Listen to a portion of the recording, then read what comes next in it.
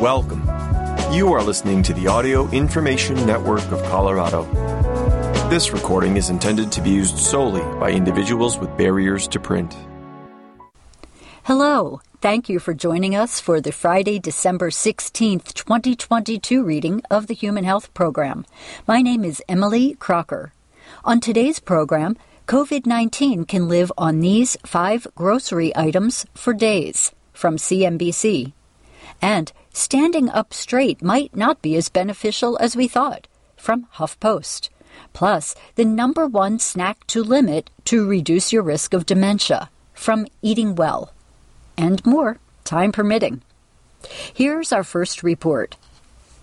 COVID-19 can live on these 5 grocery items for days. Here's how to consume them safely, by Renee Ankiu from CNBC. At the height of the pandemic, Americans across the country were wiping down their groceries with antibacterial wipes for protection from COVID-19. And it turns out we now know that doing so may not have been completely pointless.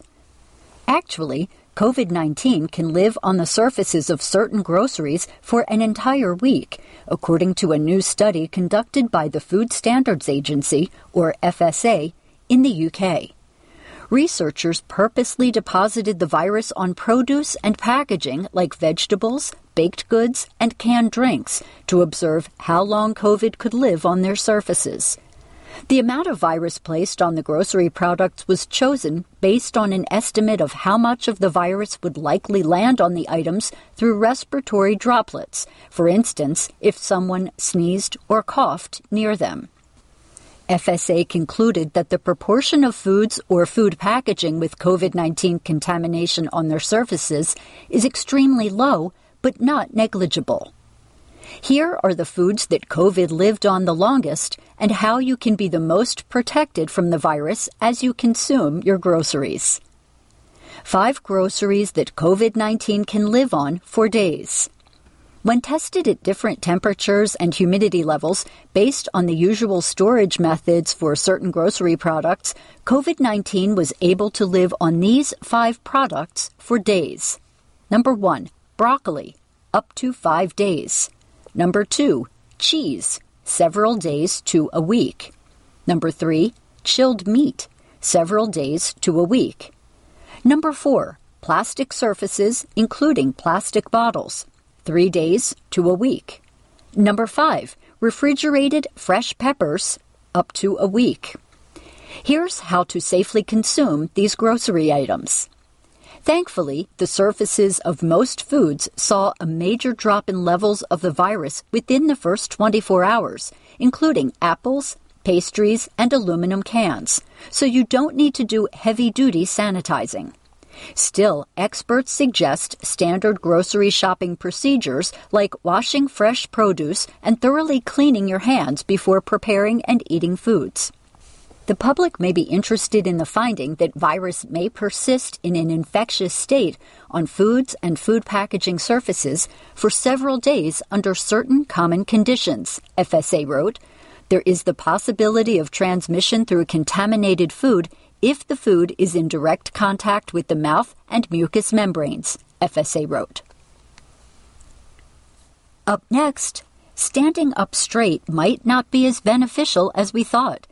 We're told to stand up straight from a young age, but experts say there's more to spinal health than good posture, by Gillian Wilson from HuffPost. From a young age, we're told to stand up straight. Many people probably even have memories of walking around the house with a book on their head to help improve their posture. But why is it even important to do this? What exactly does good posture mean for you health-wise anyway? It may be a little aesthetic. We're taught that models with perfect posture are what we should aim to resemble, and it has some science-backed perks. But based on the years of posture reminders and even at-school posture checks, there are probably fewer benefits than you thought. Here, experts weigh in on posture and whether having good posture is truly beneficial for your health or total BS. First, what is good posture? According to Dr. Scott Malozzi, a spine surgeon at UConn Health, having your head centered above your pelvis and your feet is considered proper posture. Your neck and head shouldn't be slouching forward or backward. Instead, you should be up straight with your head, pelvis, and feet in alignment. That said, one posture does not fit all, added Dr. Mark Kuralt, medical director at the Musculoskeletal Institute at the University of Texas at Austin. Due to conditions like arthritis of the spine, slumping over feels better for some people, particularly for older individuals. To have that person sit straight and arch their back all day long would be painful, Kuralt said, so what is good posture for one person may not be possible for another. Plus, when it comes to our bodies, age-related change is part of life, Kuralt explained. It's natural for your spine to evolve and require different postures throughout your life. What would you think your spine is going to look at 60? Would you expect it to look like you're 30, or would you expect changes? Kuralt asked. Good posture for you may shift, and that's totally normal. Is standing up straight good for our health? The answer to this differs. Dr. Amit Jain, minimally invasive spine surgery chief in the Department of Orthopedic Surgery at Johns Hopkins Medicine, noted that good posture results in reduced wear and tear of the spine. According to the National Institutes of Health, slouching can cause your spine to become more fragile and make it more prone to injury. While good posture doesn't necessarily mean you won't develop back issues one day, having good spinal strength could help you better manage it if you do have to deal with these conditions in the future, Malozzi added. Your muscles will have to work harder if your posture results in an uneven distribution of weight or an unfair strain on your body.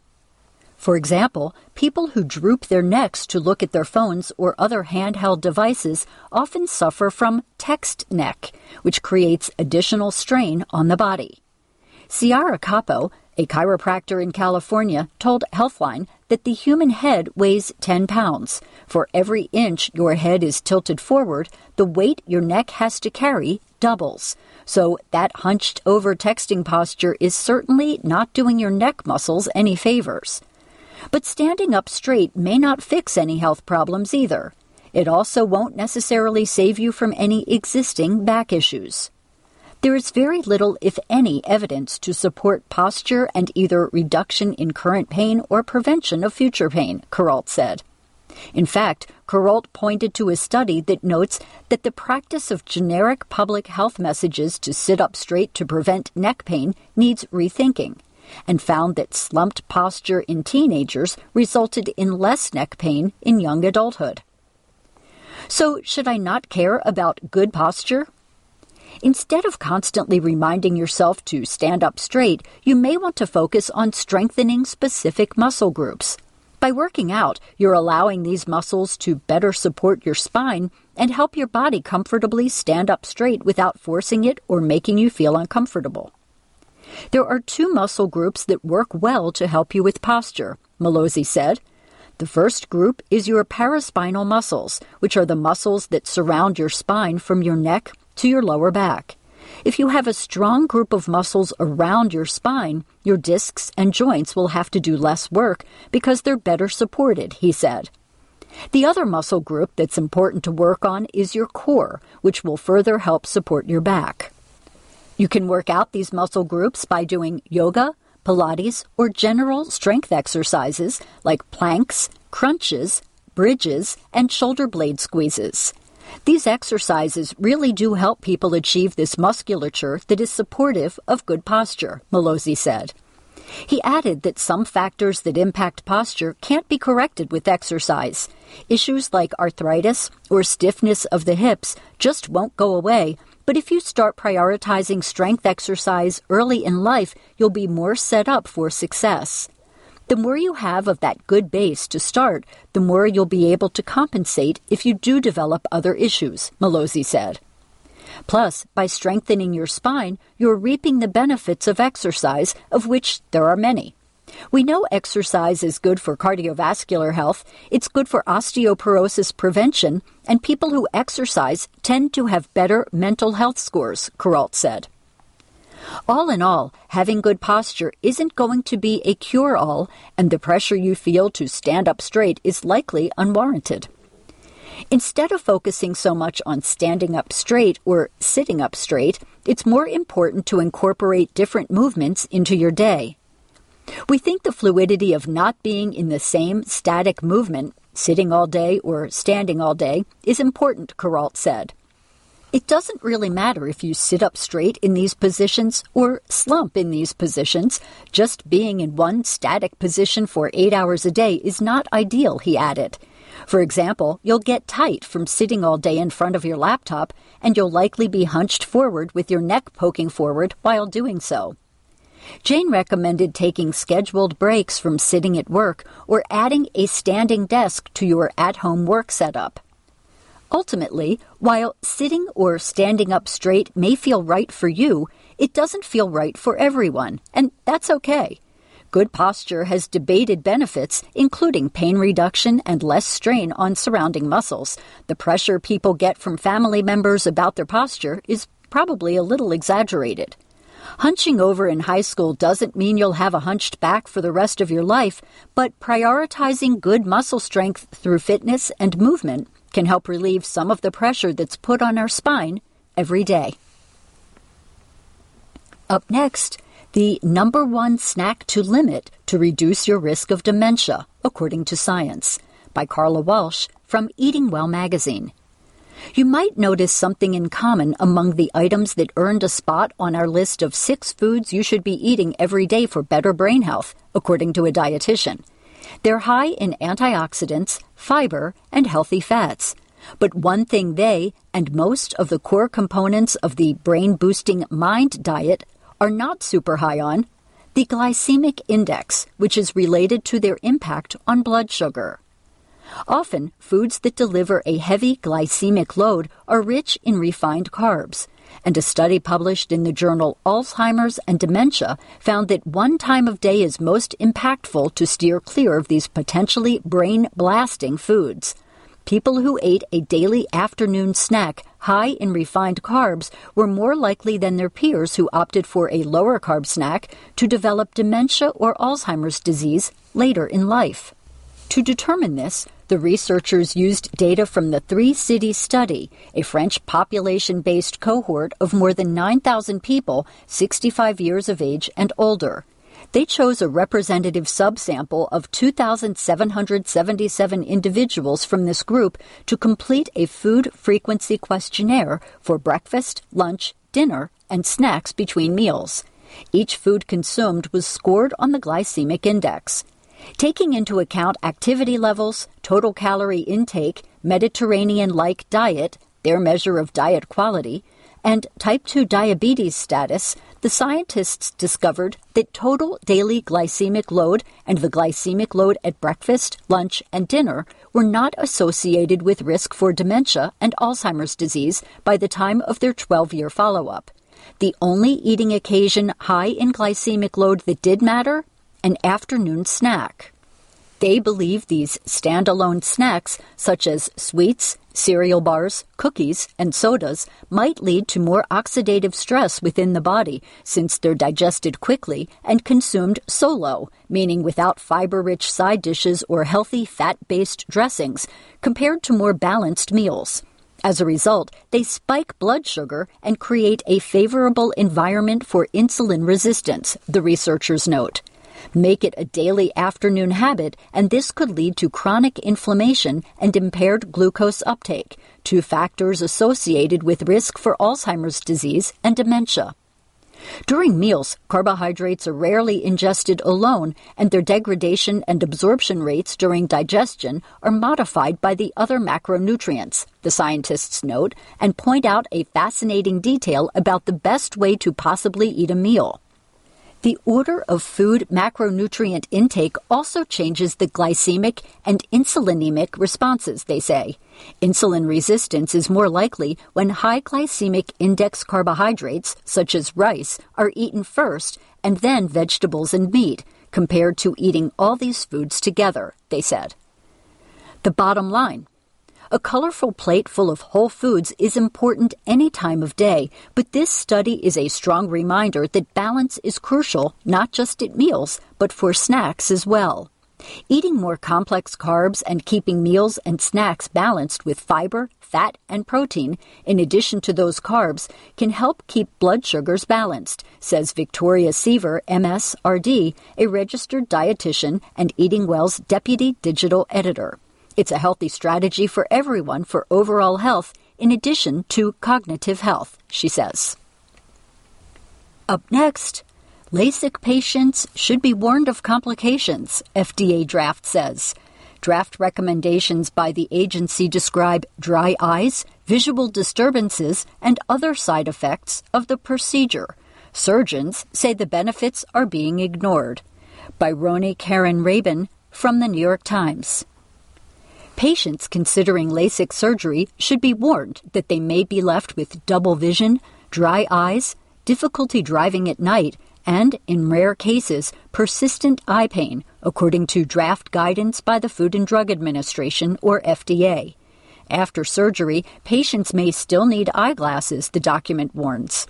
If put into effect, the agency's warnings are likely to come as a surprise to many Americans who view the procedure as safe and commonplace.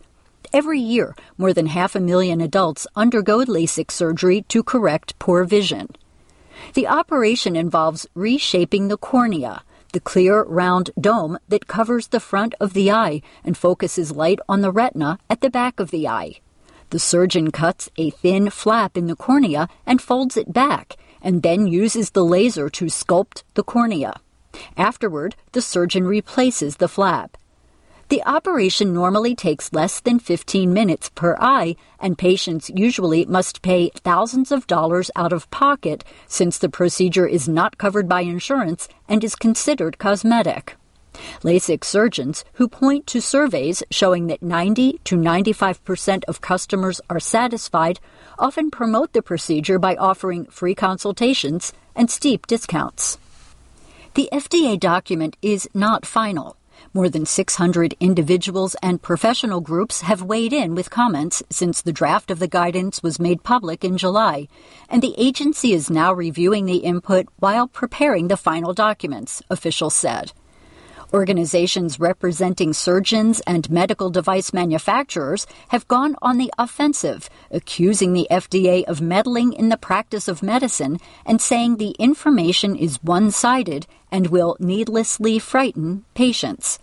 Many ophthalmologists say LASIK is the safest procedure done on the eye and that serious, long-lasting complications are rare. All we're asking for is balance, said Dr. Vance Thompson, incoming vice president of the American Society of Cataract and Refractive Surgery. This document mainly emphasizes the dangers and complications of LASIK with no mention of the advantages, and the tone is negative enough that it will scare patients, he said. He noted that over 90% of patients in the FDA's own studies expressed satisfaction with the results because they are achieving good vision without spectacles, which is the goal of most patients, he said.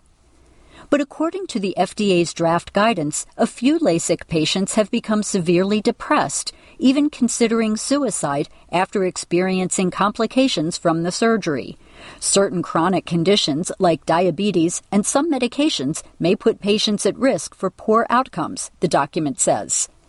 The FDA guidance has been in the making for over a decade. The document states briefly that the surgery is done to reduce dependency on eyeglasses, but most of the 29-page draft guidance is about the risks. While surgeons and device manufacturers are calling for the draft to be withdrawn in its entirety, critics of the procedure say the focus on risks is appropriate, since the procedure is performed on healthy eyes, not to treat an illness. I've been waiting 14 years for this to happen, said Paula Kofer, a Florida woman who testified before the FDA in 2008 and in 2018 that LASIK surgery ruined her eyesight and left her with chronic pain. The new warnings would provide critical information for consumers, she added. Right now, even if patients do research on the Internet and see warnings, they think it's just one or two unhappy people. Now they see it's the FDA saying this, she said. The FDA is proposing a patient decision checklist that describes LASIK surgery, noting that corneal tissue is vaporized and that corneal nerves may not fully recover from the incisions, resulting in dry eyes and/or chronic pain. Even after healing, the draft says, the cornea will never be as strong as it was before the surgery. In comments to the agency, some patients said they had life-altering complications and vision loss, while others raved about their results. The professional organization representing optometrists who perform vision tests and prescribe eyeglasses and contact lenses praised the draft and recommended adding even more precautions about LASIK surgery for pregnant patients and those with irregular astigmatism. The Medical Device Manufacturers Association, on the other hand, accused the FDA of overstepping its authority and impermissibly regulating the practice of medicine. In an emailed statement, agency officials dismissed the criticism, noting that the FDA routinely issued labeling guidance to ensure that both providers and patients understand the benefits and risks of medical devices. Last year, the FDA enforced a so-called black box warning and a new label on breast implants and said healthcare providers needed to review potential risks like cancer with prospective patients.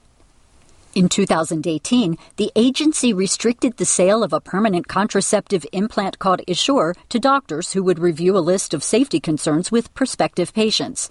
The device was removed from the market shortly afterward. The agency's draft draws on the 2017 findings of a study on patients' outcomes with LASIK, a collaboration between the FDA and the National Eye Institute and the Department of Defense. It assessed visual symptoms before and after LASIK. The FDA also performed its own meta-analysis of peer-reviewed studies published between 2013 and 2018. The first study found that 3 months after LASIK surgery, nearly half of patients who had no visual symptoms before the procedure had developed a new visual aberration for the first time, most commonly halos, which are starburst shapes around lights. Close to 1/3 reported dry eyes at 3 months. The study's authors wrote that patients undergoing LASIK surgery should be adequately counseled about the possibility of developing new visual symptoms after surgery before undergoing this elective procedure. Still, more than 90% of patients said they were satisfied with the outcome.